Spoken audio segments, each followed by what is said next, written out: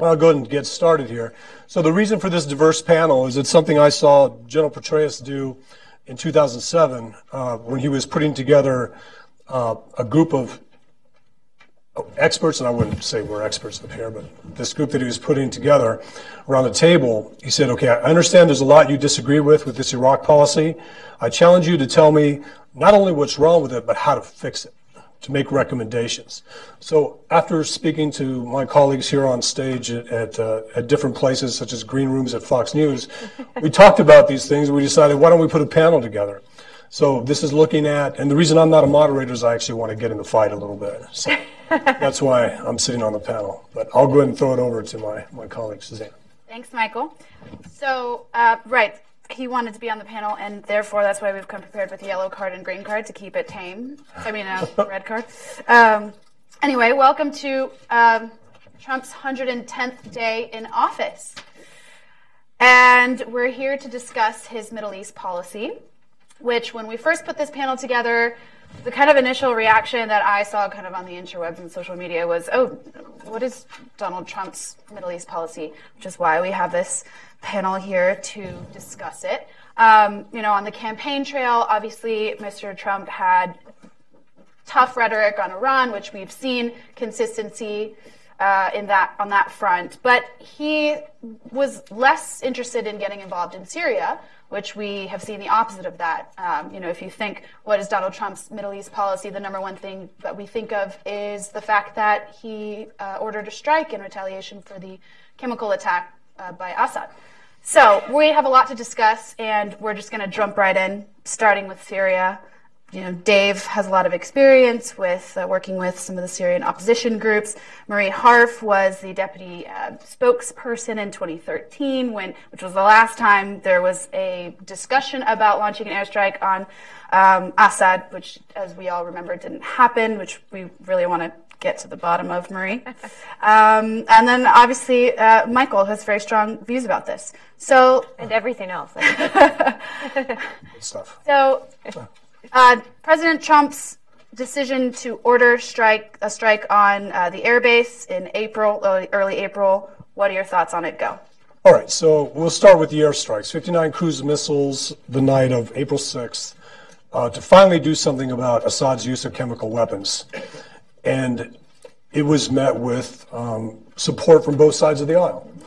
There were people in the Obama administration that were frustrated that not more was done when Assad crossed the red line. And then everybody else should be frustrated all along that we've ignored Assad's use of conventional munitions and barrel bombs to punish a population center and kill a lot of civilians. So with Trump's strike in Syria, and which is really interesting, I'd really like for you to talk about the more robust package that you were able to look at in 2013. General McMaster presented Trump with an option. We can take out all 6 airfields or we can take out 1 airfield. Well, we attacked an airfield, we didn't necessarily take it out. So everybody was pretty happy about what happened, but let's look at what happened since then. Since then, Russia has put all of Assad's aircraft on Russian bases, protected with their S-400s. Since then, Russia, Iran, and Turkey have agreed to establish these safe zones, which are also no-fly zones for U.S. and coalition aircraft, which are also, in the case of Russia and Iran, protected killing zones for Assad and IRGC proxies on the ground, using Russian aircraft and using Assad's air force as the air component and the ground force being Iranian proxies like Hezbollah and other militias coming from Iraq. So that should be very concerning. So we saw something positive on April 6th, and since then we've seen both Assad, Russia, and Iran adjust. And I'll throw it to you. So I think what's interesting in what Michael says is that the reason a lot of us supported, including myself as a Democrat and a former Obama appointee, we supported those airstrikes not because they would change the trajectory of this conflict. And I don't think most people were arguing that they would necessarily change it. It was because they sent a message, which is not unimportant. I mean, I'm in communications, believe me, I think messages are very important.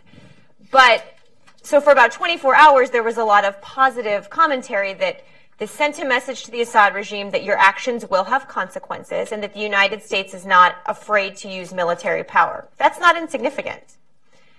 For me, the question of Syria, whether it's what to do with Assad, the moderate opposition, how to continue fighting ISIS, is beyond that very, very limited use. And Michael's right. In 2013, the package of strikes that was presented to us from the military was actually much more robust. It was about 48 to 72 hours of strikes, if that's the path we had chosen to go down.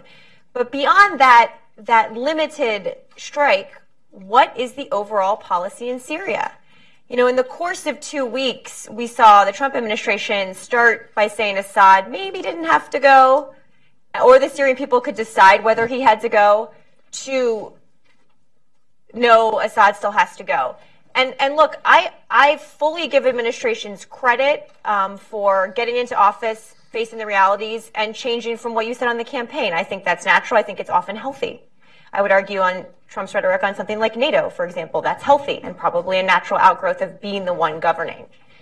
But in Syria, I still don't have a clear sense for what the strategy is. They haven't sent high-level folks to the talks, the diplomatic talks about where Syria is going to go from here on the diplomatic path. I think that's one recommendation I would give, to re-engage at a higher level, to get some senior people at the State Department who can engage at that level. I get the focus on ISIS. That seems pretty clear to me. But the rest of it, I still think people like H.R. McMaster, who I know you worked for and with, these are smart folks who I hope and trust are sitting there right now thinking, okay, what's the medium and longer term strategy? We can't do this day by day in Syria. That's led, I think, to not great outcomes in the past. You're up. Well, thank you to our hosts at Hudson Institute for having us. It's an honor to be here. It's an honor to have a chance to speak to all of you. And as Susie said, we want to make this an interactive discussion, and we want to mix it up and debate, and there'll also be a chance for Q&A at the end. With respect to the Syria airstrikes, my view is that this is the signature achievement of the Trump administration in the first 110 days. The strikes happened about 35 days ago.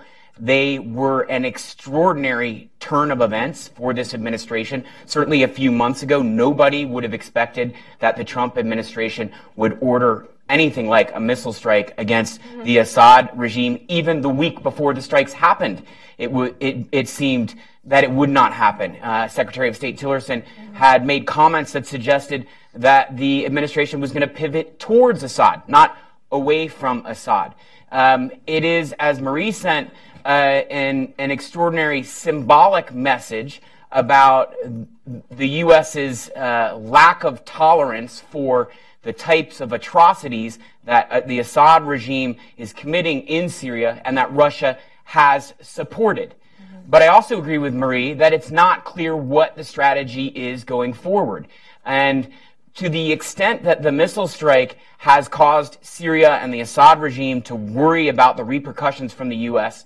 if they engage in further atrocities, and it has also similarly made Russia worry about the U.S. stepping up involvement in Syria, the longer we wait to do something else to signal that we have a continuing interest and policy in Syria, the more attenuated the impact of those strikes will become. And now you take the most recent thing that has happened with respect to Syria, which is the Astana talks and the agreement on de-escalation zones, and you have to note the lack of involvement or leadership by the U.S. and by the Trump administration in that agreement and in those talks, and you have to wonder what is going on and what is the Trump administration going to do next. There hasn't been a clear statement about the result of those talks, which is these 4 de-escalation zones. The opposition in Syria does not support the agreement that came out of the Astana talks. The de-escalation zones are problematic in the sense that they are not safe zones, and they're also problematic in terms of the zones that were chosen, which were conspicuously supported by the Assad regime and may in fact be zones where it actually just helps the Assad regime to de-escalate violence. It doesn't help the other actors. So My question, as Marie mentioned, is what is the strategy going forward? I would like to see a consistent strategy, and I firmly believe we should continue with the Obama administration's policy that Assad must go. So I think it's interesting that all three of us probably agree on two things. That we should have, and correct me if I'm wrong, that we should have taken military action in Syria actually before 2013, that the best opportunity to really hurt Assad was probably 2012, late 2011, 2012. And we all support the 59 strikes. And I think we all probably want to see a comprehensive strategy outlined for where things go from here. So on that note, then can you tell us why it took so long why did it take a president like Mr. Trump to come in and actually do something? By do something, you mean take strikes militarily? That's a very complicated question. What happened in 2013? So what I just said was, look, I think a lot of people who follow this think that the time we could have had the most impact on the Assad regime by doing things like cratering runways would have been 2012. So starting from that standpoint, and I know this is controversial, but in 2013, when, to put it mildly, in 2013, we were presented with the president did make a decision which he announced publicly to strike, and then sort of in the later hours of that decision making decided after the UK had voted down strikes that given what the UK had done, it was important to go to Congress. That is a interesting point that we can debate. Legally, we didn't think we had to. He felt politically we had to. And what I remind people is at that time, sitting in meetings with Secretary Kerry, who had done all member calls, he had had multiple meetings on the Hill, members of Congress were begging us to strike, and they were begging us to come to them. And that history has been has been forgotten, I think, because they were saying, we want you to strike, we want you to come to us. So when the president made that decision to go to Congress, whether or not you agreed with it, we did, at least at first, legitimately believe Congress would say yes. And I'm not putting this on Congress, some of this history has been either forgotten or, I don't know, muddled. So are you saying it all came down to the UK then? So no. So then the question was Congress essentially said no, said we were not going to support you. So then we had a decision to make. Do we go without Congress, which we could have done legally, which would have been problematic in some ways though. We had Republicans yelling at us saying we want you to do more. We had Democrats saying we want you to do less. And it's like Goldilocks. We were kind of caught in the middle. So you either go without Congress or you find another option. And what my boss, Secretary Kerry, did was negotiate an agreement that got an extraordinary amount of chemical weapons out of Syria. Was it all of them? No. Obviously no. And we can talk about the reasons for that, declared versus undeclared. You were declared, right? Right. So what happened after this was when we would have evidence that there were weapons they hadn't declared that hadn't been gotten out, we would give that to the OPCW, we'd give that to the UN. They're not investigative bodies. This was during an ongoing civil war. I'm not making excuses here. I'm just trying to explain what happened. So in our mind, getting those tons and tons of weapons out, more than we went to war over in Iraq, by the way, which we thought the Iraqis had. I'm trying to get people to say, in and of itself, getting those weapons out, so today they're not in the hands of ISIS, which a lot of them would be given where they were located, or Assad, was in and of itself a good thing. Now, did not enforcing the red line hurt us diplomatically? Absolutely. Did it give some people the notion that they used politically, that we were unwilling to use military action or get involved? Absolutely. Those things are all true. They can all be true, right? So that was a long answer to your question, but I think that in general in Syria, President Obama was very hesitant to get involved militarily in the Middle East in another country. Now, he ultimately did in a number of ways in Syria in fighting ISIS. But came into office having, for better or worse, looked at the war in Iraq and said, I don't think it's smart to get bogged down. And he was worried that we would get bogged down. He was worried that we couldn't say option 3 and 4 and 5, what happens down the road. I think sometimes you don't know that and you just have to act. But that is why I think, and the American people, quite frankly, were not clamoring to go back into the Middle East. So that's some context for all of this. And that's usually what the argument is. You do nothing or you do everything. Right, which is a problem. And there's always something in the middle. So it's either do nothing or commit 130,000 troops to an endeavor, and you have prolonged war. The interesting thing, and I didn't mean, or I wanted to interrupt you, but I didn't. I know. I could see. I could tell. You were very polite. Was there any hope? Because a lot of us believe there was a hope by the Obama administration that Congress would say no, so they could justify not doing anything. So that's an interesting question, and that's become, I think, popular myth, or that's become what people assume, that's why President Obama did it, because he actually didn't want to strike, and he was hoping Congress would say no. I mean, I can't get in President Obama's head as much as I would like to. I was sitting at the State Department with Rhodes could, though. Well, let's not go there. But I was sitting at the State Department working for John Kerry, who, it's not a secret, wanted to do more in Syria, including militarily. That is not it. He did not make that a secret. Frustrated. Right. So I was sitting there with him. Look, he's also a creature of the Senate, so he understood the respect that was being given.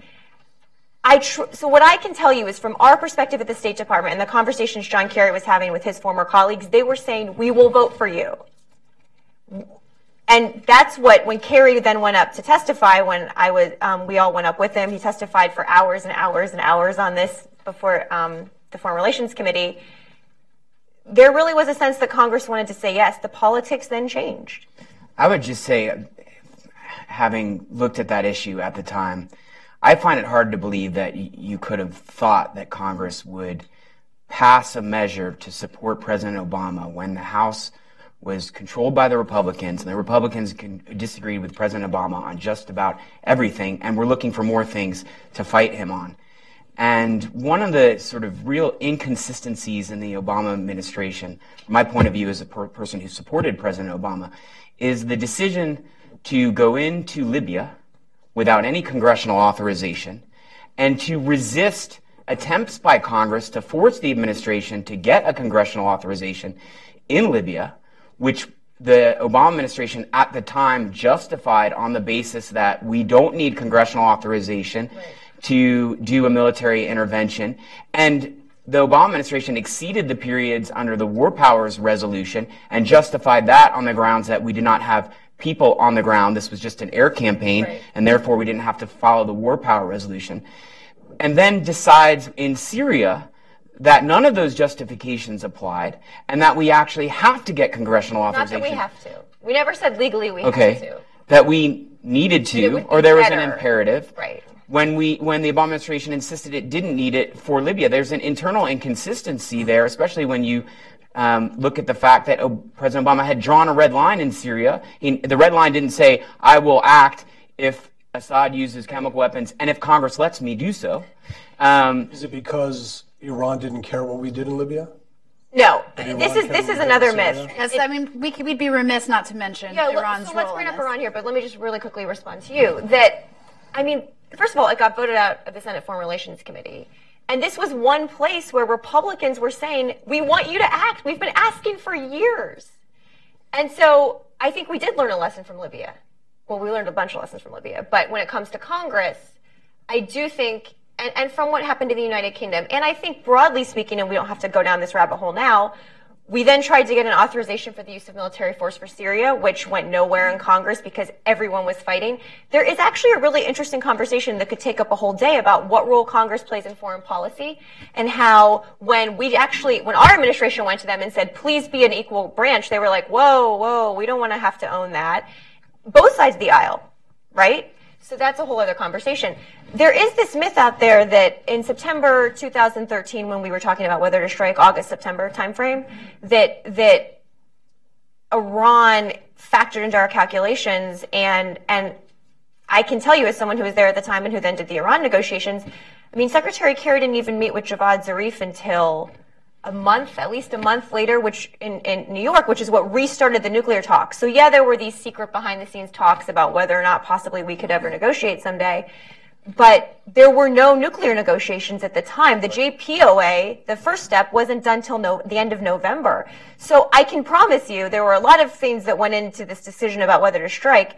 I was never in a meeting or a conversation where Iran was part of that. And people might not believe me, but I can just tell you what I heard. Well, bring it back into Trump's first 100 days. Yeah. Right. So there were we're Thank you. officials. No, but we need to lay the context. We need to lay the groundwork here to do the I context. could talk about this all day. So But there were people in the administration that were worried that if we did something in Syria, that it would affect the JCPOA. Leon Panetta said as much, that if we went against Iran's People in the Obama interests, administration. went against Iran's interests in Syria and Iraq, it could derail the JCPOA. Well, the first 100 days of the Trump administration actually proven that false. Iran didn't walk away when we struck Assad's air base in Syria.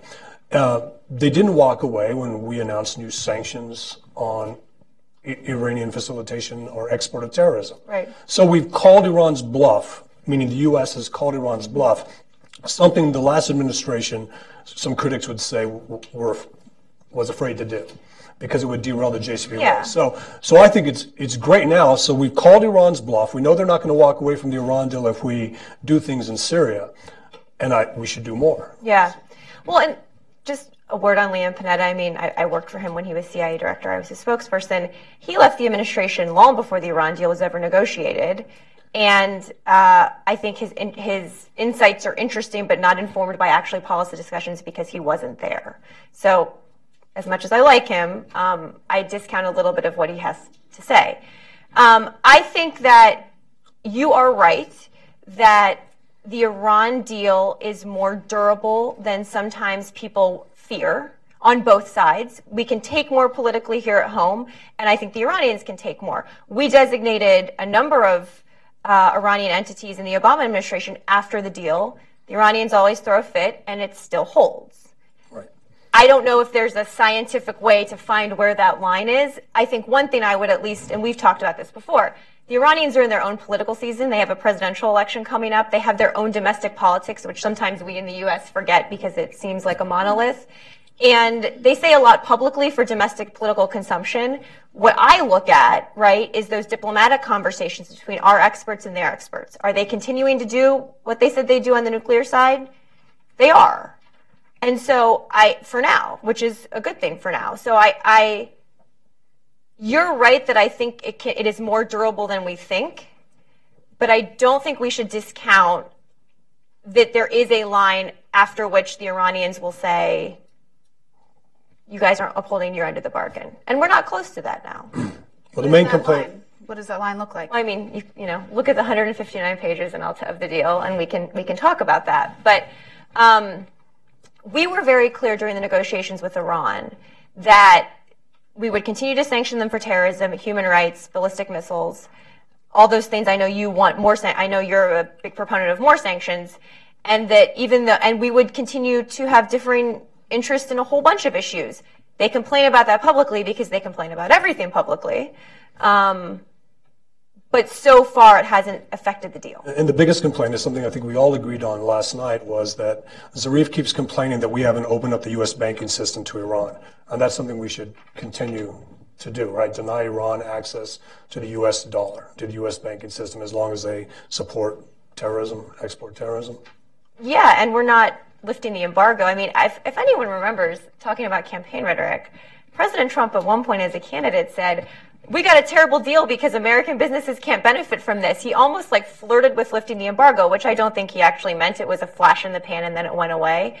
But yeah, none of us would want to open the U.S. banking system to Iran for a whole bunch of reasons, right? And that was certainly never something we agreed to do. But Zarif keeps insisting that it was a promise made by Kerry that we would do that. Well, it's not in the deal, and he knows that. And, you know, again, people say things for domestic political reasons. I mean, you know, I lived through Tom Cotton writing that letter to directly to the Iranian government during the negotiations, and, you know, they get that we have our own politics too, and what matters is what's actually happening on the ground. So there's a lot more tougher tone and tougher rhetoric on Iran, right? But is Trump doing anything so differently towards Iran than Obama right now? And on that note, towards ISIS.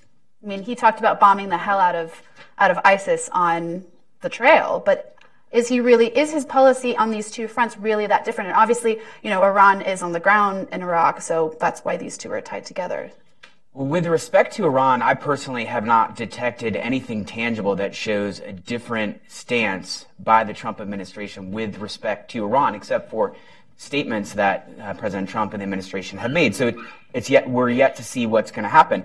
I would note that Secretary of State Tillerson certified to Congress 3 weeks ago that Iran is complying with the nuclear agreement, which was a surprise. I think the Trump administration was presented with a difficult choice. They had to certify to Congress whether or not that Iran was complying, but they made a choice to say it was. If they had said Iran is not complying, the agreement would immediately have started to fall apart, and the U.S. would no longer have the obligation to continue to roll back sanctions. So the Trump administration made that affirmative decision to continue to comply with the Iran agreement, which is a stark contrast to what President Trump said during the campaign when he said he would rip up the deal on the first day. And I think he's facing the reality that you can't just tear up this deal. Even if you didn't support the elements of it at the time we signed it, we have certain obligations and we're receiving certain benefits from it. And we've given up certain things to Iran that make it wise to continue with the agreement. The question is, what are we going to do outside of the agreement to curb Iran's support for terrorism, its support for groups like Hezbollah, and the other things that Iran does to foment violence and destabilization in the region? And I have yet to see any action by the Trump administration on that. What are some recommendations you would give them, how they could confront that activity more aggressively? I don't want to delve too much back into Syria, but a lot of it is with respect to Syria.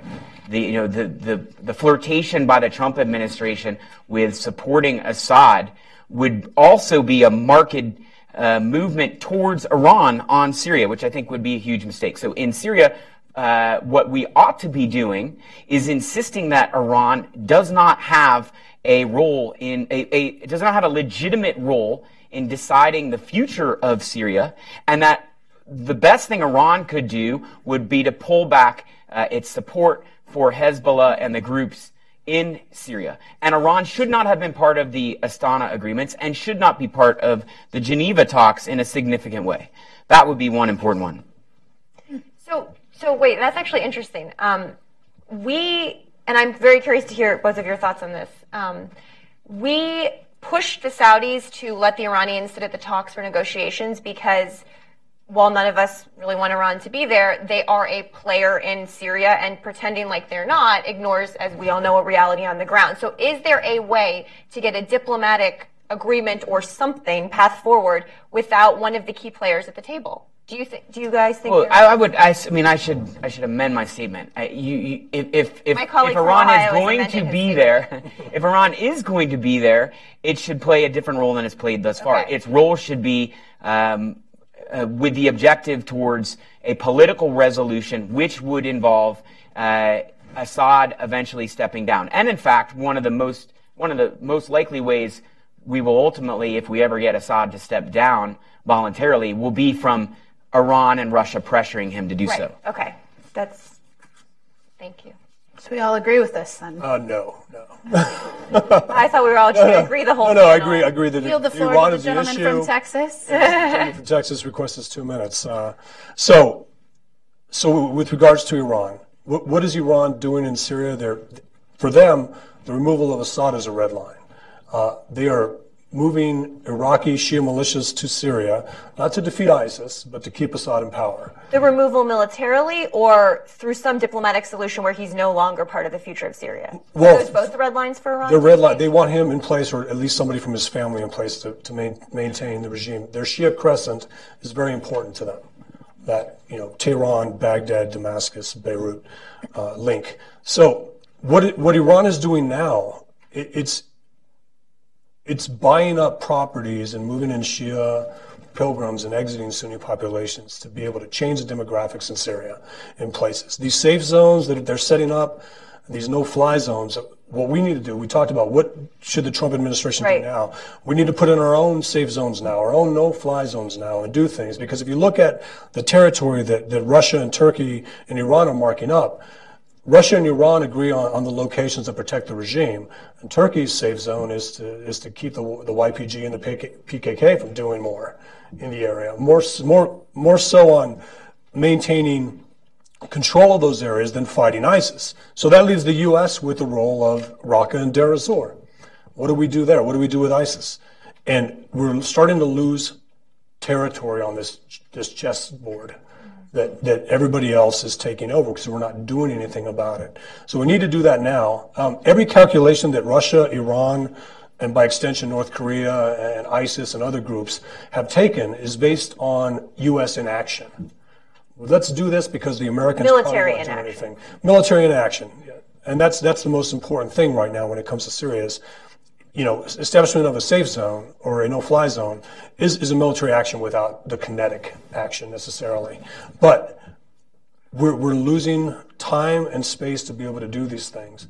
And again, Iran and ISIS see Iraq and Syria as one battlefield. They don't see a border. So Iran is able to do a lot of things in Iraq that we're not paying attention to. Right now, and we talked about this last night, so we were talking about, so what is the response if we go after Iran's nuclear program?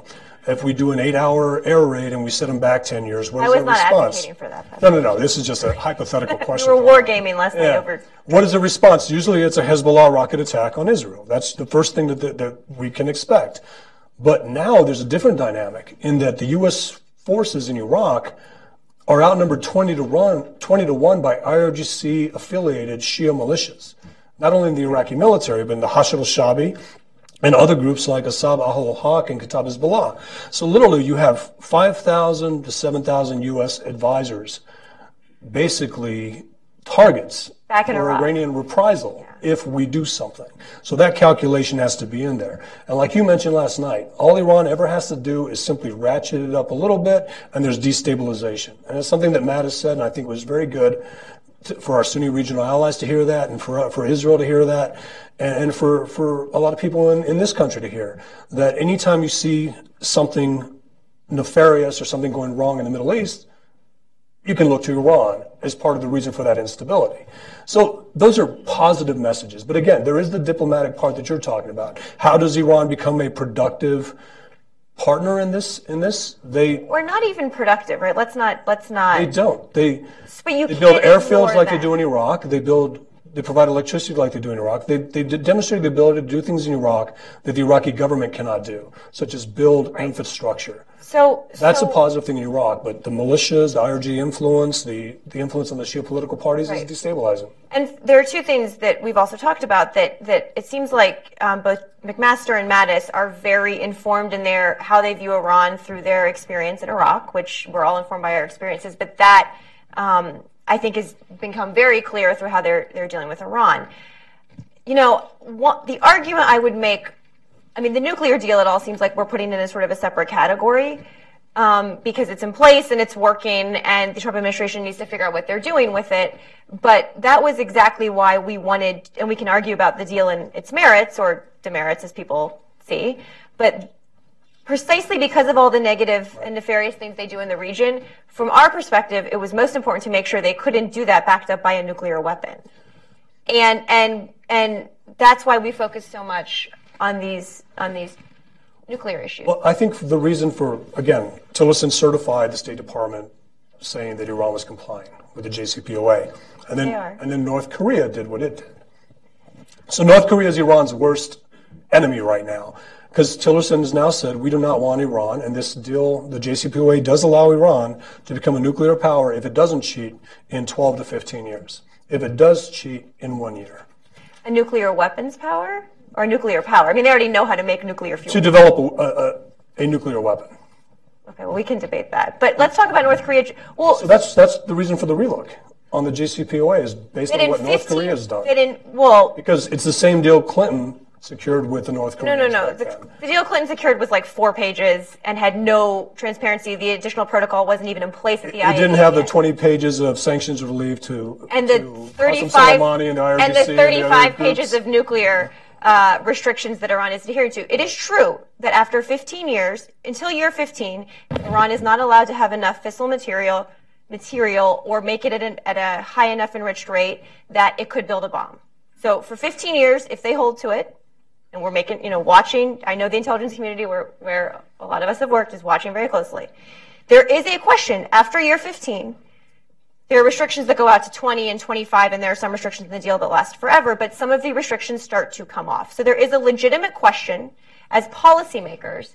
I don't know if the Trump administration, we're not quite there yet. We're only at day 110, but at some point in year 8, when we get towards the broader conclusion, which is something the IAEA issues for nuclear states, when we get towards year 10, I hope that then policymakers are going to be discussing what happens after that and how we continue to enforce the provisions of the deal that remain in effect, and we'll see where Iran is then, we'll see where the U.S. is then. There's a whole bunch of factors that will happen between now and then. But do you want to go back to ISIS or? Well, I feel like you did. I could. Yeah. Feel so it. You also asked about ISIS and if there has been a discernible change in policy by the Trump administration with respect to ISIS, and I have not really seen that yet, other than a couple of things. First of all, I do think that the Trump administration has loosened the rules of engagement for U.S. forces on the ground in Iraq and Syria, and has increased the number of special forces in Iraq and in Syria, and is planning to continue to increase those forces. But otherwise, the Trump administration seems to be following the battle plan of the Obama administration with respect to liberating Mosul. In Mosul, about half of western Mosul has now been liberated, and you can expect ISIS to continue to fight in the parts of western Mosul where they are, but they will eventually be pushed out. ISIS continues to be in two other major cities in Iraq, Hawija and Tel Afar, and there are questions about how we're going to liberate those cities and which forces on the ground will be part of the coalition that will liberate those cities. But I think you can expect during this year for those cities to be liberated as well. The questions that the Obama administration kicked down the road with respect to Iraq, like post-Mosul liberation governance and security, have not been resolved by the Trump administration, and I have not seen what the plan is for resolving those questions. Real quick, so this might be a criticism of the Trump administration has loosened the restrictions for being able to conduct attacks on the ground. So loosen the rules of engagement. One of the biggest problems that I see is in the continuation of what Obama's doing is that we continue to provide a kinetic resource to Iranian proxies on the ground in Iraq. And what we're doing with Deir ez-Zor and Raqqa, we're using a Kurdish force to go into a Sunni area, a predominantly Kurdish force to go into the Sunni areas of Deir ez-Zor and Raqqa. Again, in Iraq, we've yet to build the clear and hold force that can actually keep ISIS out of any place we've cleared yet. And in Syria, we're doing the same thing. Now, the rules of engagement. So if you look at the attack in Mosul, where the U.S. is being blamed for the deaths of 200 Sunni civilians in Mosul, that was based on using an Iranian proxy on the ground to provide the details for that strike. And when I say that is it was a federal police unit that actually recommended this. Well, the federal police is heavily dominated by Badr Corps and Shia militias.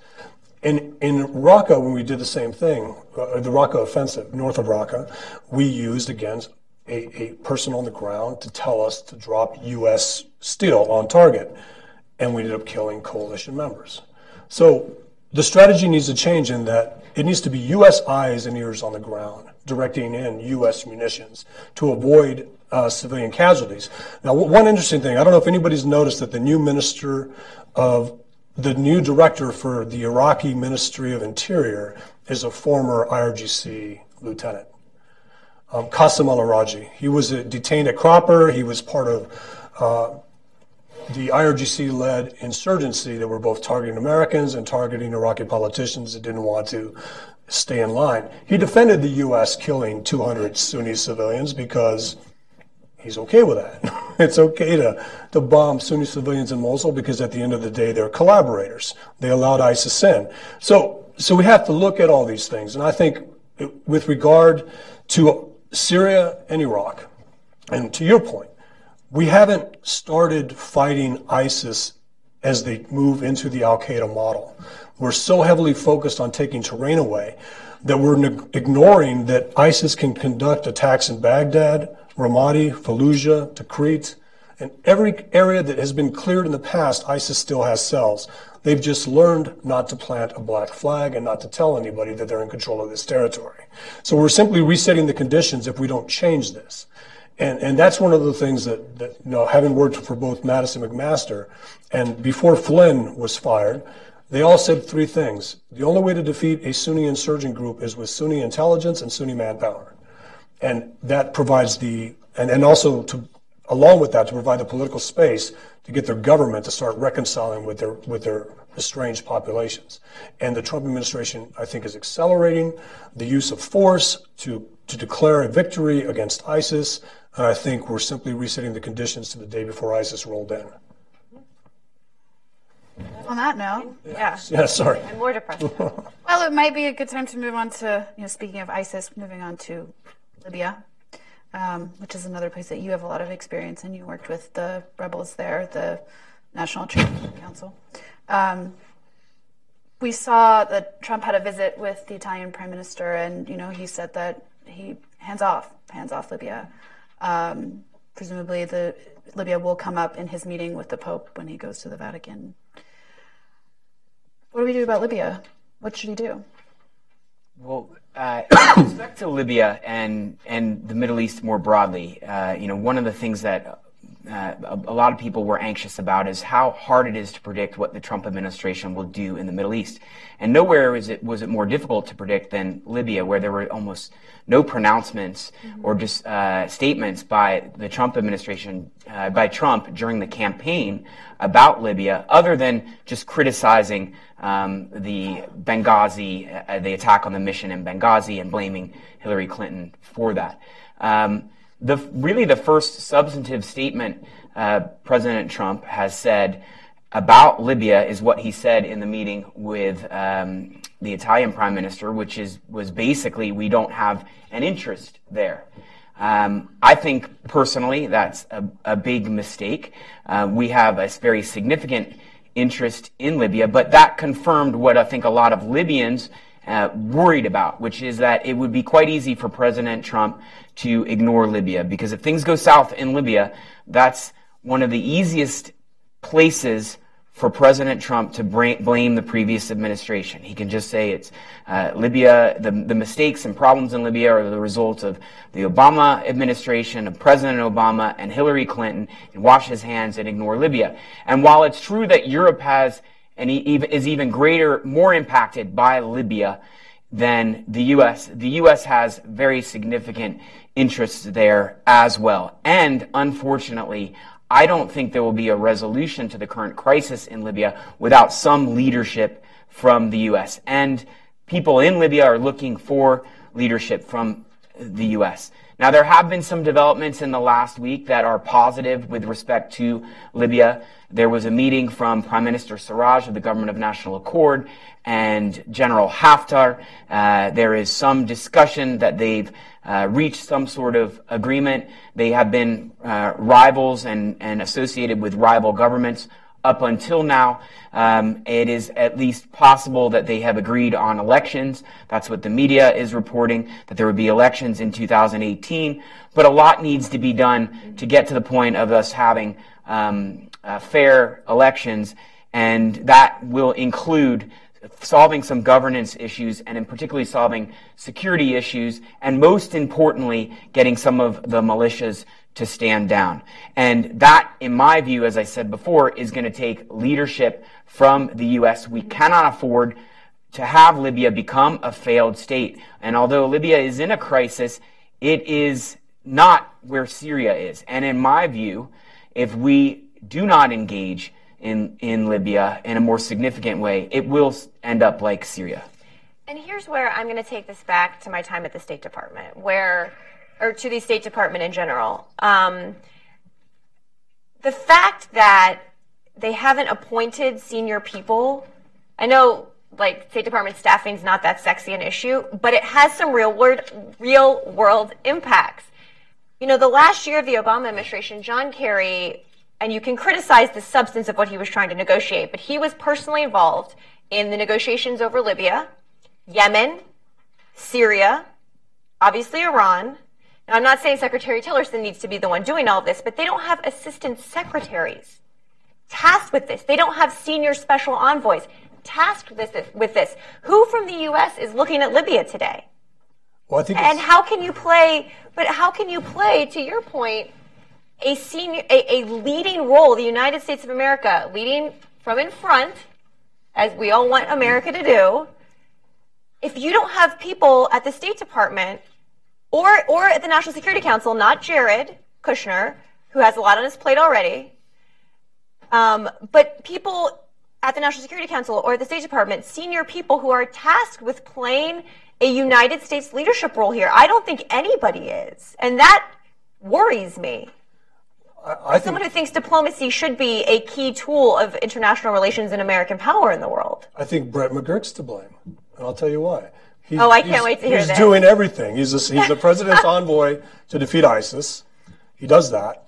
He secured the release of American prisoners by making sure that the pallet of 140 $1.4 billion landed before Jason Rezaian could be released. But I think he's doing too good a job. And the reason I say that, or he looks like he can do everything, is because he'll actually tweet that 5 ISIS were killed today in 2 vehicles. But that's not my question. We had senior envoys for Libya. We had someone senior working on Yemen. We had a senior person attending all of those people. All of the Syria negotiations. Brett McGurk can do it all. Well, no. I mean, I know that's a funny one-liner, but we had senior diplomats, and Secretary Kerry or Deputy Secretary Tony Blinken were intimately familiar with all of the details of these negotiations. And I had high hopes for Rex Tillerson when he came in because, I thought he brought a lot of experience and didn't seem over ideological. I don't think he wants the job. He said very publicly he didn't want it. And I have seen no indications that he is willing to take the steps, even with some restructuring, to staff up the State Department and American diplomacy as a result and make sure we are showing leadership, because if we don't, Russia's going to, China's going to, Iran's going to, and we're going to be left sitting here thinking, where's America? Right. And that is a problem no matter what political party you're a part of. And Madison and McMaster both suggested that the State Department not be cut and that it actually Well, Tillerson needs to suggest that, because I think he supports some of these cuts, and I hear from my former colleagues that they are terrified. And that's a problem. Well, we're already seeing, Russia kind of its influence growing in Libya. Definitely working with Sisi. I mean, where the U.S. disengaged under the Obama administration, Putin started filling the gaps. We've seen this by courting Sisi, courting Erdogan in some cases, but definitely in Libya, to the point where if you look at where Russia's actually fighting ISIS, well, they're not fighting ISIS in Syria. They're not, but they are helping Sisi fight ISIS along the Libyan-Egyptian border. Yeah. And they say they're helping to fight ISIS in Afghanistan by providing lethal aid to the Taliban, which kills Americans. So there are a lot of places where when we look at what Russia's doing, we need to look at what they're doing in Syria and their complicity in the killing of civilians. We need to make Russia responsible for everything that goes wrong in Syria, basically calling them Assad's Air Force. How do we do that? By grounding Assad's Air Force, and that would be something I would recommend, and I'm sure based on your 72-hour target packet that you talked about in 2013, I think that was actually the goal, to ground Assad's Air Force, leaving Putin responsible for any munition that falls on the civilian. But looking at what Russia's doing in other places, Tillerson made some comments on human rights, and that was something that was pretty interesting, that had Senator McCain respond in an op-ed saying that that's not what America's about. But to Tillerson's point, I mean, if we want to curb North Korea's nuclear program, we need to ask human rights violator China to weigh in. We need to ask human rights violator Russia to weigh in. If we want to solve the situation in Syria, we need to ask human rights violator Iran to do the right thing, human rights violator Russia to do the right thing, all without the preconditions of fixing their human rights issues. So I can see the pragmatic argument that if the U.S. wants to get things done, you can't ask China, Russia, Iran, Saudi Arabia to fix their human rights issues first before they help us with ISIS, Al-Qaeda. Well, you make a calculation about Hezbollah. What's the most important threat or what's the best interest. I mean, the interesting thing about your argument, and I don't necessarily disagree, is that that's not a traditional Republican argument. And you've seen not just John McCain, but Marco Rubio and other Republicans who slammed our administration for 8 years for not standing up for dissidents in Russia or wherever.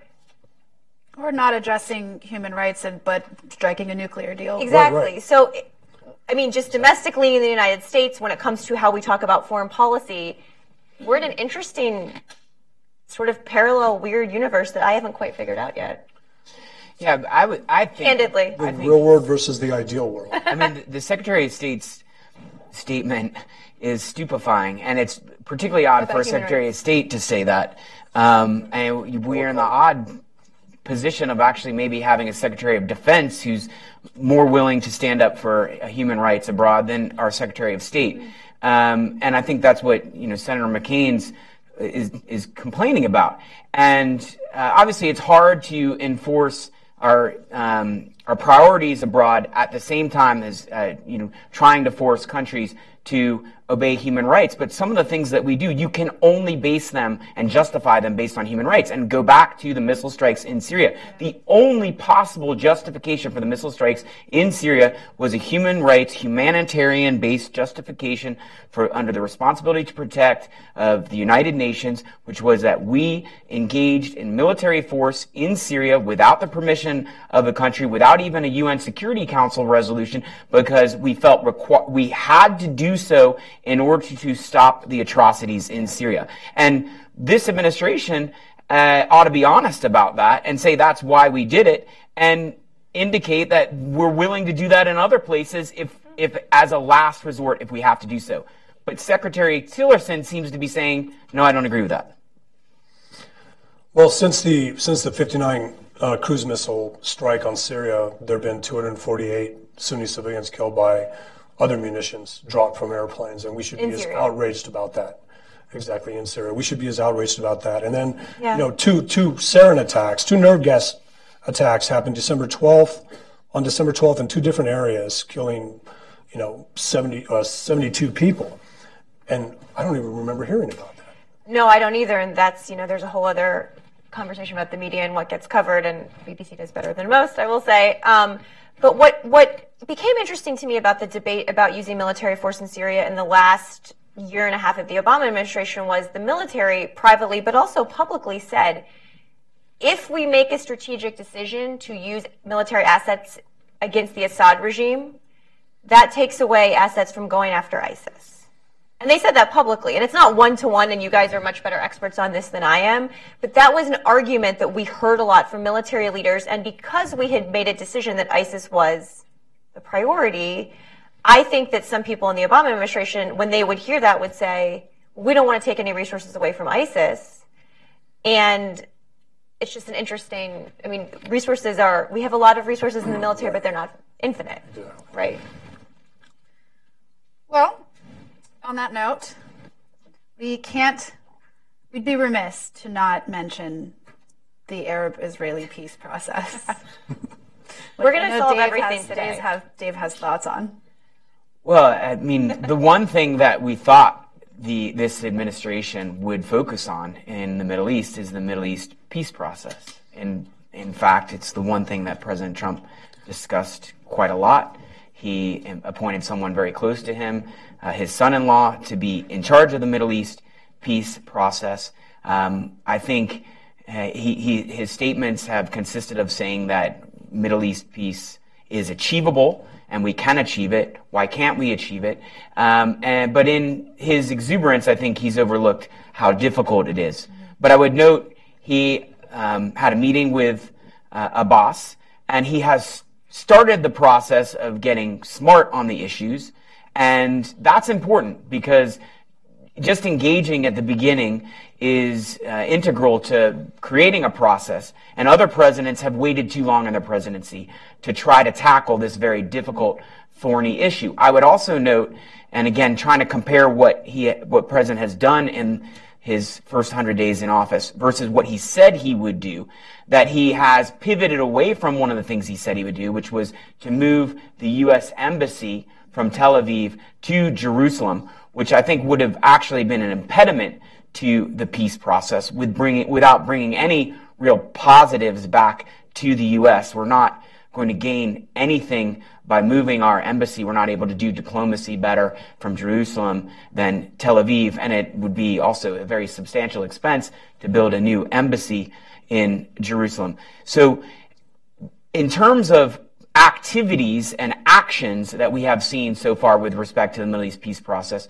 we've seen the meeting with Abbas. We know he's going to Israel, and certainly the peace process will be on the agenda there. And we see a slight pivot away from a very, very strong support for Israel toward navigating towards a position that maybe will be more amenable to the Palestinians, which is necessary, I think, for if the U.S. is going to be involved in brokering a deal. But we don't yet. Away from his support of the settlements, which was exactly.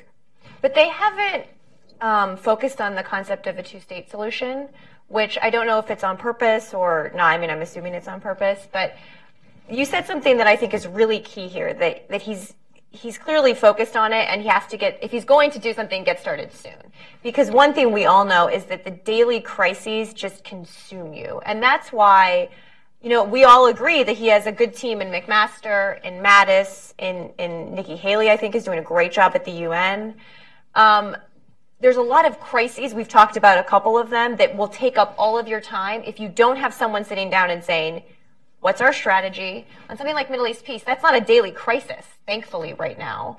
So what could these negotiations look like, and how do we get there? When we restarted the negotiations in 2013, that took dozens of hours of the Secretary of State on the ground. I was there for a lot of them to even get them at the table again. That may not be the right model, but I hope, if I were to give them advice, that the Trump administration is thinking through, and the visit to Israel will be very important, and the Abbas meeting was important, but finding time in this crazy world to think about how that might happen, because the days will get away from you very quickly. Well, that begs the question, is there too much on Jared Kushner's plate? Well, hopefully he's not doing it by himself. Maybe you could ask Brett McGirt to help out. Oh, that's the last time I mentioned him. I need a bingo card. I would already have bingo yes, yellow here. card. Yeah, right. See, you got a yellow card. Thank you. Isn't that the strategy to go and meet with the Israelis and meet with the Saudis and to get the Gulf states to put pressure on the Palestinians to accept a two-state solution, and also to get Israel to accept it as well, based on this new alliance between Saudi Arabia and Israel, at least the hopes of that, to counter Iranian influence in the region. So it was interesting when Secretary Kerry gave his quite controversial speech about Middle East peace before we left office. One of the most interesting things to come out of that didn't get a lot of coverage, but was that a lot of the Arab states who had been part of the Arab Peace Initiative did publicly agree to the notion of recognizing Israel as a Jewish state.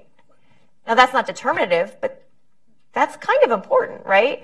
So again, I don't want to keep going back to staffing, but every administration who's ever tried to do this appointed someone very senior to be an envoy to Middle East peace, because it takes so much legwork, it takes so much on the ground work. We had Martin Indyk, people remember Dennis Ross and others.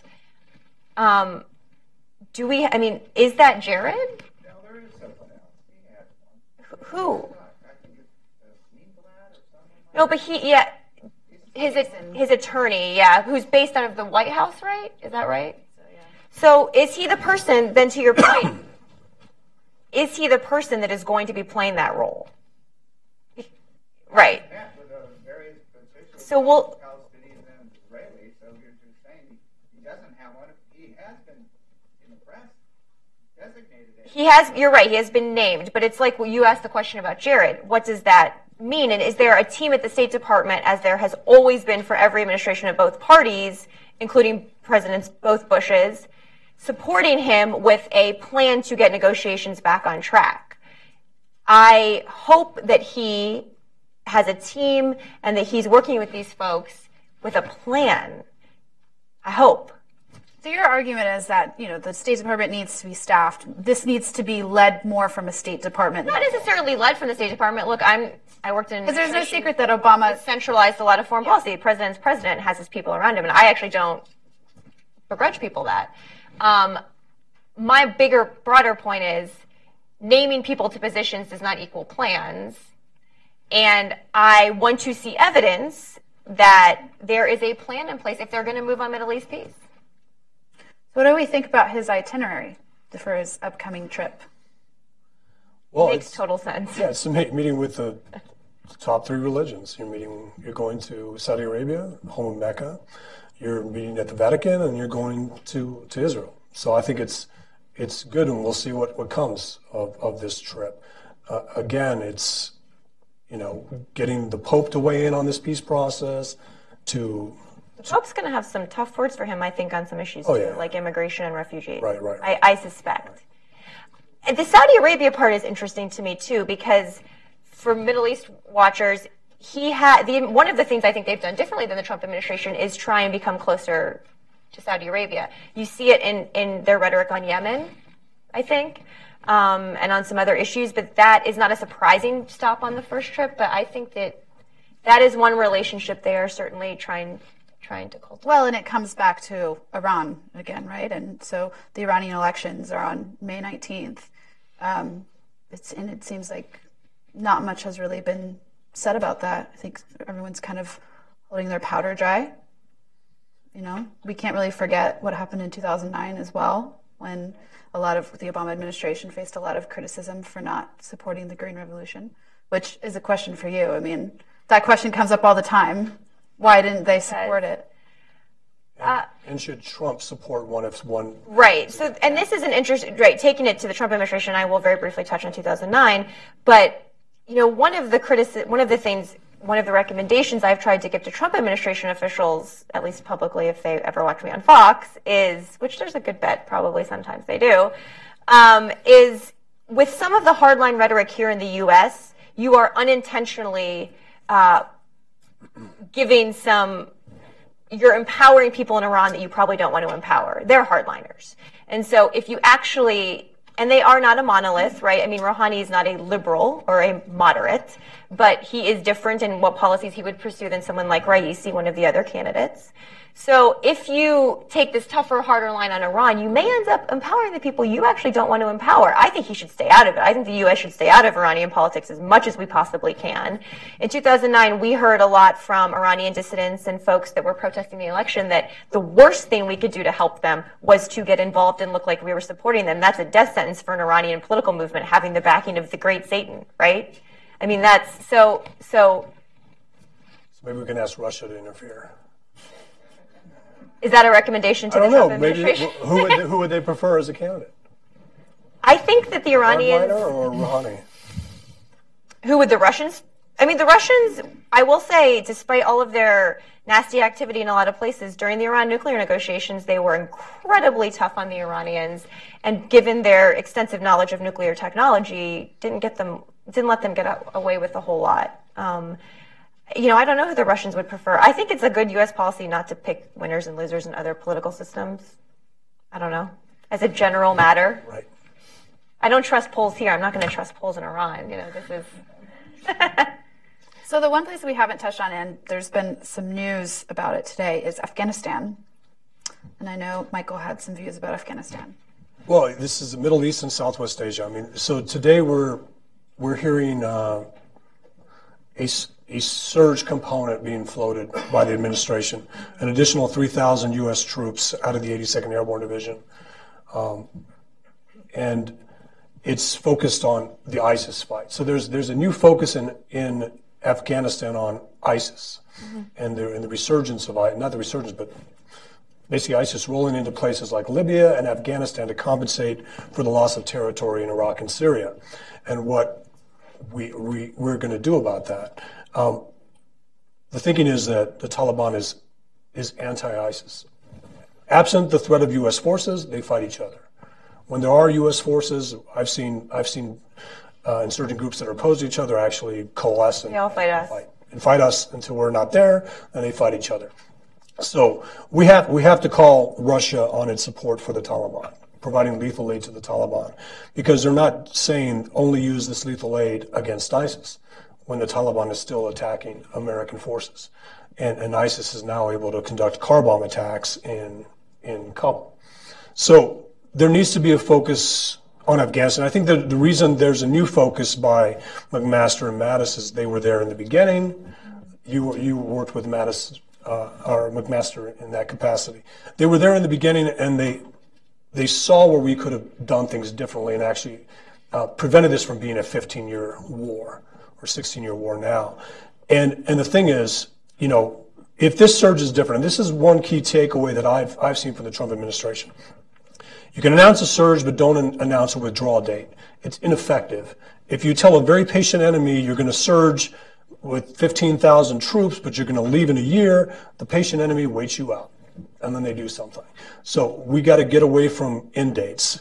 I think 3,000 is too low, but if it's specifically focused on ISIS in Nangarhar province, where the Moab was dropped, then that's a good thing. One thing that I've seen also is the delay of reporting the death of an ISIS leader under the Obama administration. And Osama bin Laden's death, of course, it's a different death because we wanted him dead and it was good for the nation, was reported 4 hours after his death, basically silencing the intel community's ability to intercept al-Qaeda cells talking about the death of their leader. That would have resulted in a lot of follow-on intel and a lot of raids. With Abu Sayyaf, remember the CFO in Syria that was the number 4 guy in ISIS about a year and a half ago when we killed him in the raid? We announced that death 4 hours afterwards. And what happens is everybody throws their cell phones away and everybody goes to the mattresses. What I've noticed with the Trump administration is they're announcing things 3 weeks after the death. They're announcing things a week after the death. And that allows the intelligence community, especially the CIA and NSA, to go after the network. Let the network tell you someone's dead so that you can exploit it instead of telling the network someone's dead and everybody throws their phones away and changes locations. And I think that's a key thing, and I like that. So I think I was CIA spokesperson during the bin Laden raid and did a lot of the public piece of this. The challenge, I mean, that was such a unique case. It's a different case. In part because you had people standing outside the compound taking cell phone videos. I mean, the CIA and the military are grappling now with how you do these things where you tell the world that we've had a success when in 10 minutes there could be lots of photos, some of them fake, some of them doctored. We saw the fake bin Laden death photos. I mean, in part, it's a tough balance because you don't want a bunch of false information. And you know, the SST we got out of the bin Laden compound, just the stuff we were able to collect was of enormous intelligence value. So it is a tough balance, and I grant you that it's a question we should keep asking ourselves. On Afghanistan, I would ask both of you, to what end? What is our fundamental national interest in Afghanistan? And I don't know that I have the answer to this, but after the notion that next year kids born after 9/11 can enlist and fight in this war is stunning to me. And if I can't articulate clearly what should be the national interest there, and then what resources should we put towards that, when we got it, was it really the decimation of al-Qaeda there? That was certainly a core interest. Is it destroying the Taliban? I don't think that will ever happen. So what does that look like? Is it making sure there's a functioning government? I mean, all of these things have been part of the conversation for the last 16 years. And I would love for both of you to, what do you think the Trump administration should make the core interest, and then a policy should flow from there? But what is that? I guess I would say. One of the things that I think is important, and I hope to see more of, is the Trump administration learning from the mistakes of previous administrations. So, Michael, you mentioned an important one, which was the Obama administration set a troop withdrawal deadline for Afghanistan, which was a huge mistake. And the Trump administration has hopefully learned from that. The Obama administration also followed a troop withdrawal deadline for Iraq, which was actually set under the Bush administration. And I hope the Trump administration will learn from that as well. With respect to Afghanistan, the end game is very difficult to come up with because there's not a lot of hope for Afghanistan to be fully secure and to be economically viable on its own, which really requires a long-term presence by the U.S. and by the coalition. however unsettling that is to the American people. And I think the Trump administration is beginning to realize that. The increase in troops is a recognition of that. We have a pretty good partner in Ashraf Ghani, but he's going to need our support to survive. And I think that's where the Trump administration is headed. I think we're going to open questions now, unless you have some. Yeah, just one quick thing. Anybody who's ever played the game of Risk knows you cannot control Afghanistan. There's no way to stay on it. So it's funny. Risk was also on my bingo card. And then we'll open it to questions. Get the gentleman here in front, white. White. Oh, this gentleman right here. General Kimmett. There's a mic coming. Not that you need it, but. First of all, let me go back to the old premise that politics stops at the water's edge. So let's talk about foreign policy. I didn't hear a lot of foreign policy today. I heard a lot of anecdotal evidence about Middle East issues. So let's talk about the entire foreign policy, which I'm trying to grapple with at this point. Number one, well, reflect on these. Can you identify yourself, if you don't mind? Yeah, I'm Mark Kimmett. I used to be uniformed military, DOD, and State Department. So I've got a little bit of association with all of this. Tell me what these 5 incidents mean as Trump foreign policy. Pushback on North Korea with regards to their missile program. Telling the Russians that we're going to outspend you if you increase your nuclear arsenal. Pushback on Iran, the famous red line that was drawn by Flynn. The attack on Syria. I mean, it would appear to me that there's some cohesion to this strategy that goes beyond sort of these. This is not a straw payment with a bunch of little dots. Tell me what this overall strategy means in terms of foreign policy on 3 levels. Number one, tell me what it means from a defense point of view. Number two, has the Department of Defense taken over the role of foreign policy in this country? And number three, in terms of those other functions of foreign policy, diplomacy and development, what's going on there? I'll do the DoD part and pass it to you. So the one thing that we've advised the Trump administration through some of my colleagues, and I had a chance to brief the transition team, was, and you can see this with what McMaster and Mattis is doing, is their main emphasis is defeat ISIS and curb Iranian influence in the Middle East. Put the war against ISIS back under DoD as opposed to State Department like it was in the Obama administration. And to start doing those things. Now, whether or not the 59 cruise missile attack in Syria is tied to that, it still sends a message that things are changing, that this is an unpredictable administration. In some cases that works, in some cases it doesn't. But the overarching DoD strategy for the Middle East, North Africa, Southwest Asia is defeat ISIS and curb Iranian influence. And then you can talk to the State Department. So from a foreign policy perspective, when it comes to diplomacy, it was sort of what I got at earlier. Personnel is policy in my mind, as are budgets, quite frankly.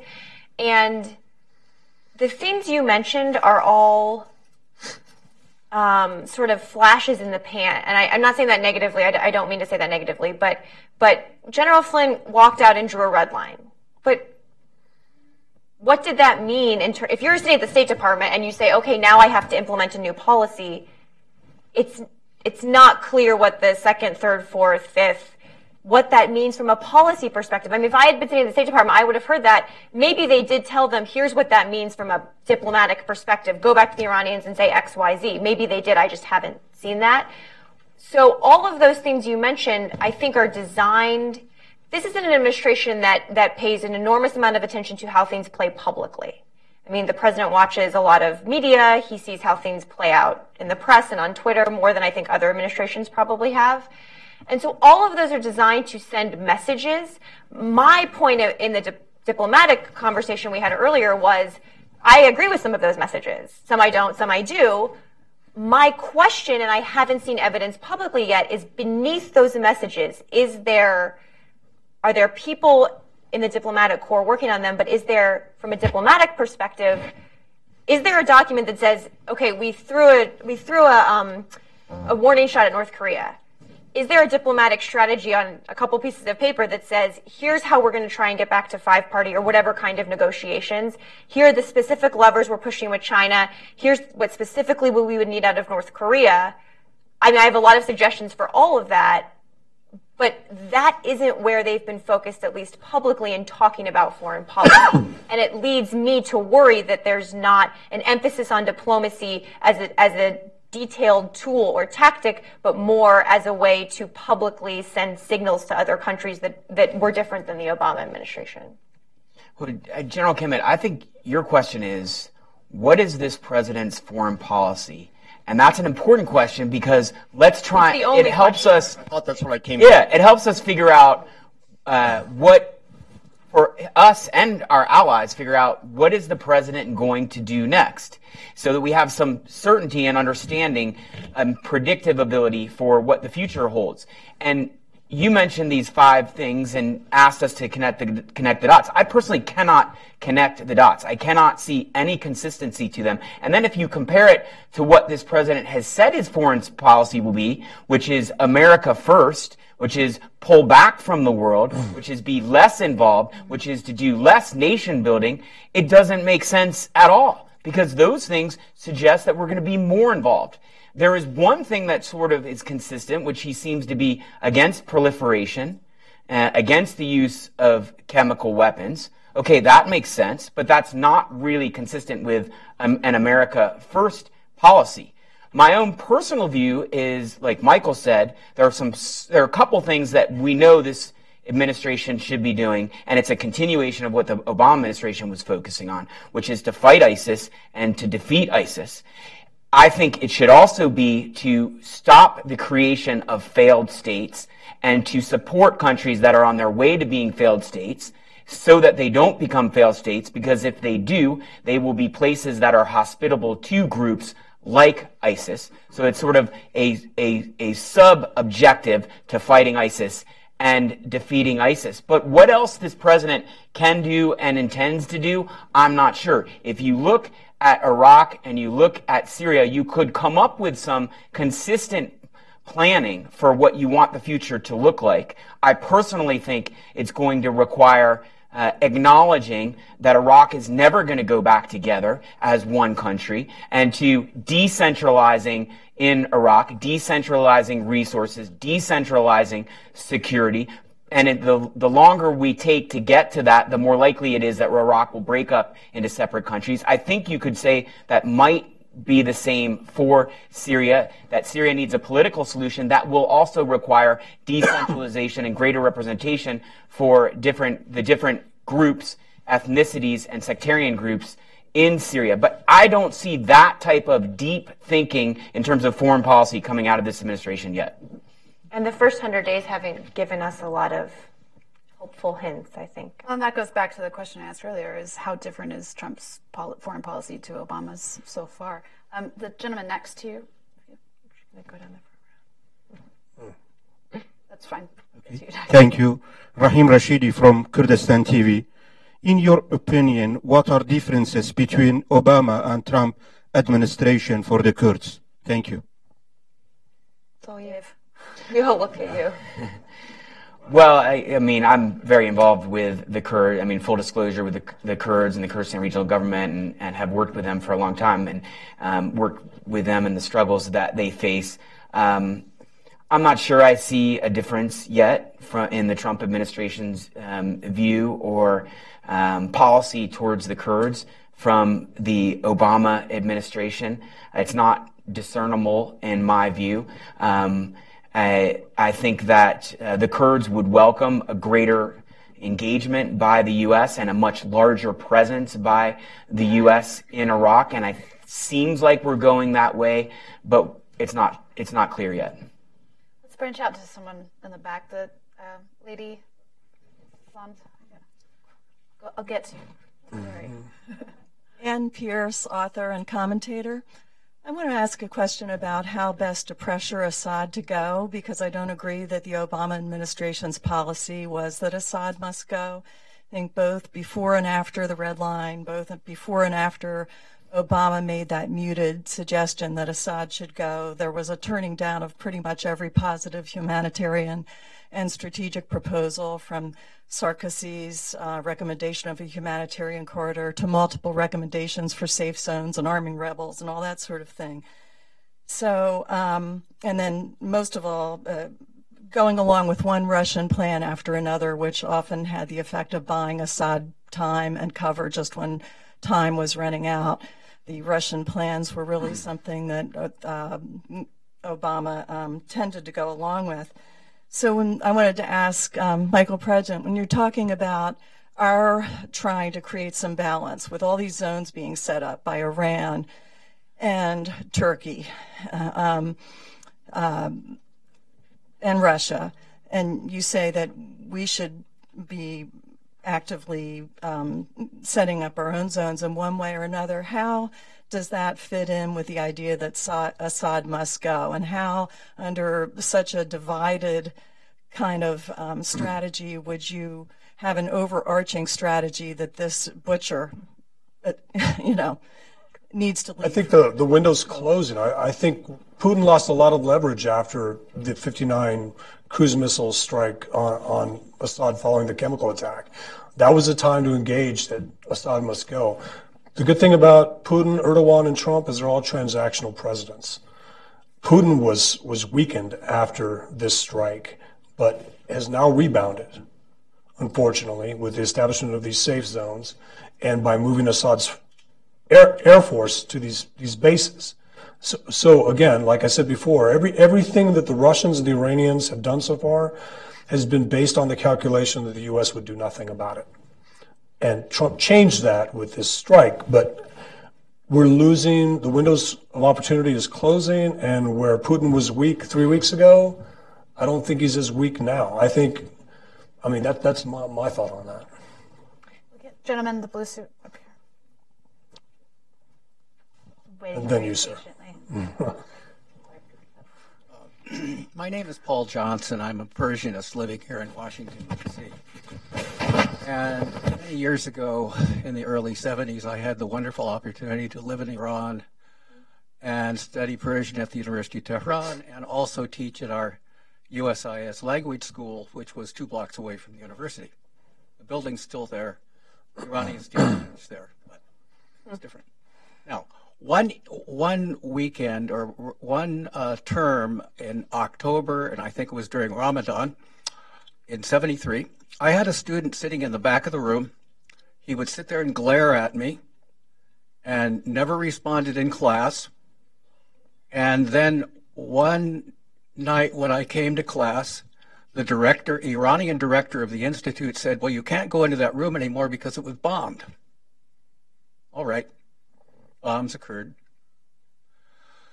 Everything worked out fine. I came back to the United States and did some degrees here, but about 3 years ago, they had a Mujahideen-e-Khalq meeting in Georgetown. They had people from the Mujahideen-e-Khalq at the corner of, Pennsylvania and Wisconsin Avenue, in front of where the clock is. I was standing there looking at them, and they were chanting in Persian. And lo and behold, who's standing next to me? The person who bombed my class. Did you say hello? Okay. So we talked, and I told him, well, I feel that but get your question, please. I want you to come on. Okay, I'll forget it. I want you to comment on what I'm saying. My point is that we were talking there. Okay. Sir, you're telling a story. Okay, fine.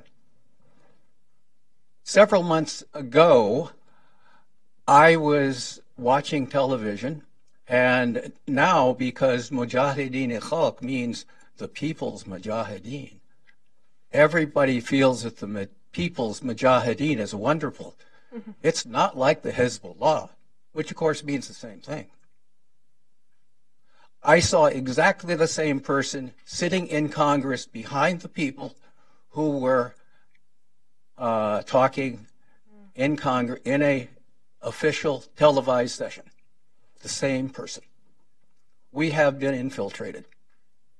And that's the kind of thing that happens because we do not know the history of the country. Okay, thank you very much. And if you have any comments about this, please ask. The MEK has a PR problem they deal with every day. You're not the only person who remembers who they are, and they're dealing with it every day. These attacks happened in '72, like you said. They have a PR issue that they're working on, And and they're a paying lot the of price for money it. to help Yep. fix it. All right. We promised this gentleman a question here in the front.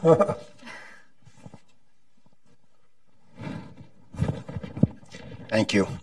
My name is Radwan Masmoudi. I'm president of the Center for the Study of Islam and Democracy. My question is, what's after ISIS? I can see that the goal is to get rid of ISIS, and I think militarily we are more than capable of getting rid of ISIS. But we haven't really solved the underlying problems that are causing groups like ISIS to grow in the Arab world, which is lack of opportunity, which is corrupt and oppressive regimes that we now seem to be going back to the old policy of supporting those regimes in the name of stability, and forgetting that those regimes that are corrupt and oppressive are the reasons that millions or thousands at least of young people are turning to extremism. So what about the ideals of democracy and human rights and supporting and standing up for those values in order to really defeat extremism? You know, I don't think authoritarian regimes are the solution. So I'll just say something about this, and I'm sure you have thoughts too. You're absolutely right. And that's why the lopsided focus, I would argue, in the current administration on military hardware versus diplomacy or development or aid programs that support human rights or democratization groups. It's much harder work to do, as you know, but you can make so much progress for so much less money than you can building a bomb. The State Department's budget has been revised. I've read in the press again. Tillerson has increased. Can you give him a yellow card? Yeah, so, I mean, Rex Tillerson has been on the record, he and his advisors have been on the record calling the State Department the Titanic, saying it's sinking, and they're going to significantly cut personnel, including by some forced retirements. And it may not be cut by 33%, but he supports that number in general over a period of time, not over a year. So yes, and I think Bob Corker and others will come to our rescue and make sure the budget isn't slashed as much, but it will be cut. And it's not just a budget, it's where you put the resources. I mean, just a personal point of reference for a second, when I, as an Obama administration official, said, we're going to kill a lot of terrorists, but in the long term, we have to address conditions like jobs and opportunity. I became an internet meme that said, Dumb Blonde says ISIS just needs jobs and they'll stop killing us.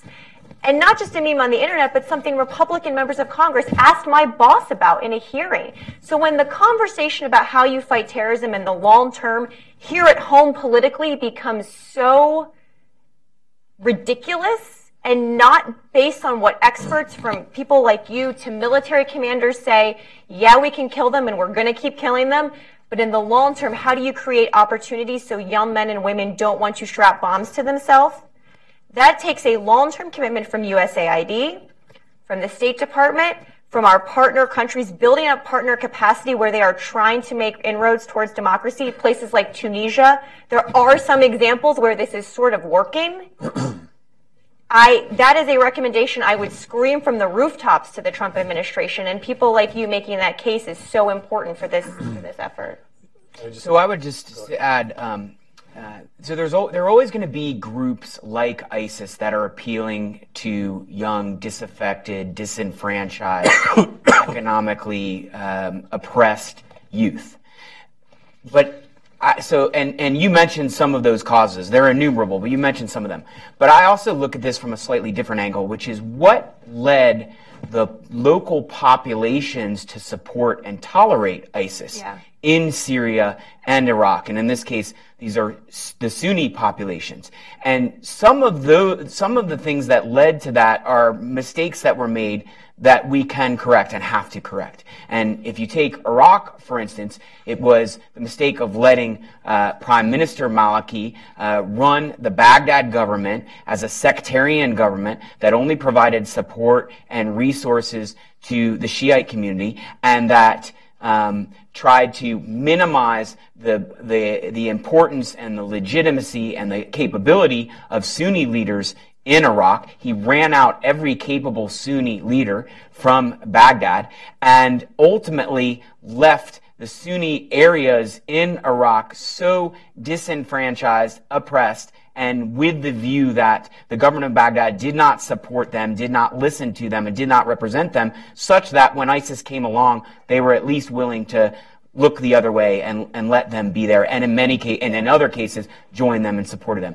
And you could say the same about Syria, the lack of support for the Sunni opposition in Syria, and the lack of ability of the Sunni opposition to get to coalesce the support that it needed to oppose Assad also led to some Sunni populations in Syria looking the other way when ISIS came in town, or even looking to ISIS as their saviors. We are working on correcting those, and we need to focus on those things. We went over. If you're happy to stay, we'll take a question. Maybe a couple more. We could talk about this all day, as you can probably tell. Just as a courtesy to our audience. Yes, we won't be offended if you leave. I'm Penny Starr with Breitbart News, and you were talking about the staffing at the State Department, which interests me because while you're saying they need to get people in there, there's also criticism about Obama holdovers, about there being a lot of acting people at the State Department in particular. And interestingly, I know that on the campaign trail, or even past then, Trump has said he wasn't going to have a special envoy on climate change, and yet there is the same one that worked, I think, with you, is that it's Tripp. Yeah, no, our special envoy left, but just mine. But it says that he was appointed by Obama, though. I don't know who that is. You don't know who that is? No. Anyway, I can look at it, but I don't. I wondered what that role is playing in what. Yeah, well, so I don't know about that specific person. I'm happy to look into it. The bigger question is when. Yes, these positions exist. And so when there's not an appointee made by the administration, someone acts in an acting capacity. Generally at the State Department, that is a career foreign service officer. So it's a nonpartisan career person who works for both Democrats and Republicans. That's generally how it works. But which is interesting because one of the things President Trump was very clear about is that he wants his people in place, and I don't begrudge him that. So ironically, by not appointing people, you're getting career folks that are very competent, and I don't want to discount their competency at all. But if he wants people in there putting his own views forward, he needs to send some staffing suggestions. And, there was early criticism of Congress for not, now they've approved everyone that's been nominated. I mean, they're waiting for nominations to come to them. Almost everyone. I think some folks are still waiting. But, yeah, I mean, the State Department is... someone needs to be the Assistant Secretary for Near Eastern Affairs. If the Trump administration doesn't appoint someone, a career Foreign Service officer will very capably act in that role.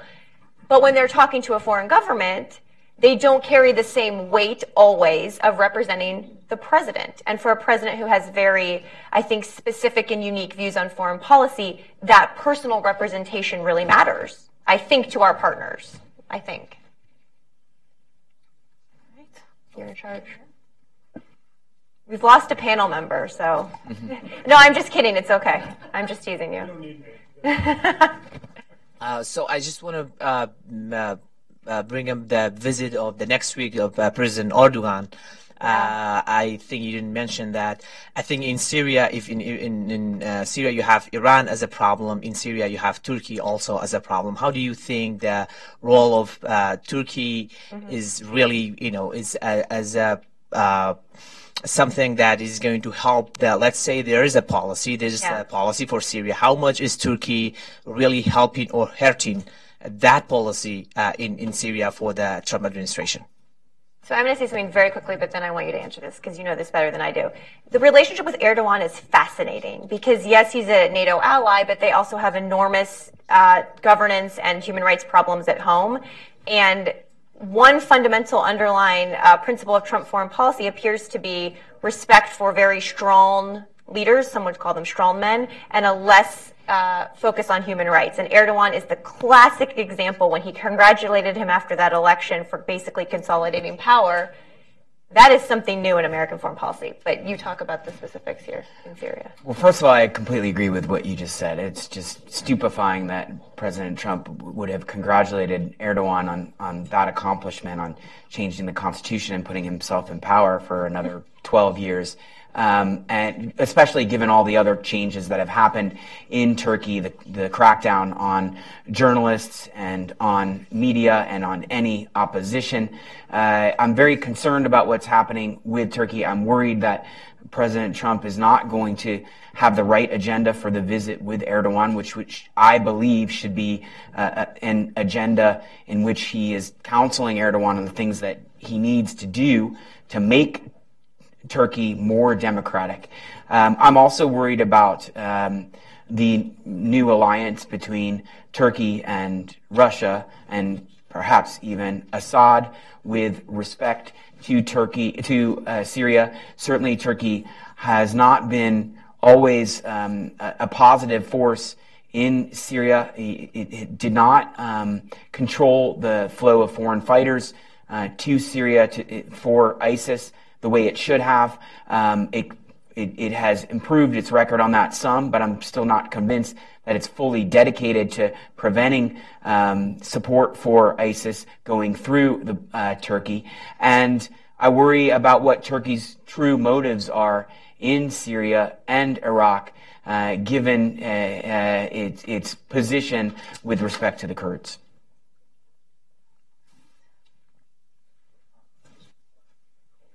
Thank you. My comment, I'd like your input in, is I sense that perhaps we're over sort of analyzing what his policies are, because one, in fairness, he's still sort of in the bottom of the first inning, and his policies are evolving from his campaign rhetoric, and he's learning on the job, if you will. But I think it's somewhat consistent in there is not going to be no ideological consistency. It's a more pragmatic approach to pursuing Americans' interest, and when there is a dichotomy between pursuing our interest of, for instance, solving problems in Turkey, Syria, and Iraq, versus values such as human interest, he's going to side on what it takes to solve the problem, and that, supporting Turkey or whatever it takes to get the problem done. To me, that's how I read everything that's going on. Well, we probably also, despite the name of the panel, agree that 100 days is not a lot of time, and it's this sort of media-driven deadline. So you're right. We have a long way to go, and I think that he is a president who didn't come in with a lot of foreign policy experience and is learning, and I think that's inevitable and a good thing. Yeah? Just the one thing about the surge real quick. It just popped into his head. It did. I would love to know how these all... Only because we said 100 days, right? So Trump's announcing a surge in Afghanistan the first 110 days. I thought I turned this on. Well, it's on. Sorry.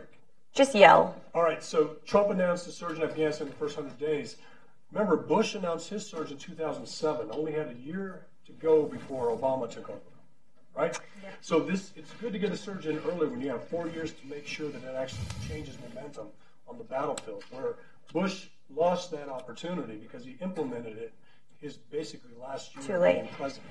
But I'm going to agree with you that I agree how you described what I think the Trump administration's focus is on. The question I would pose to you and to others is something that I think John McCain was trying to get at in his op-ed. There are times when interests and values conflict and you have to prioritize. And I agree, and I think that particularly my party, when we argue they don't ever, is putting our head in the sand. So I agree with you. I think the broader point Senator McCain was trying to make, and we sort of got at it in this question about how long-term you fight radicalization, is they're not always mutually exclusive, and that in fact they can be mutually reinforcing, and to ignore, or seemingly, at least based on what Secretary Tillerson has said, to fundamentally put aside human rights as not part of the conversation, I think hurts the interest, will in the medium and long term hurt the interest side as well. That's a broader point, but I think you're absolutely right about how they would describe their foreign policy and how it looks now. I think you're completely on point. Do you have anything to add? Is that it? Are we done? We're going to wrap. Okay. Thank you all for coming. Thank you so much. Huh?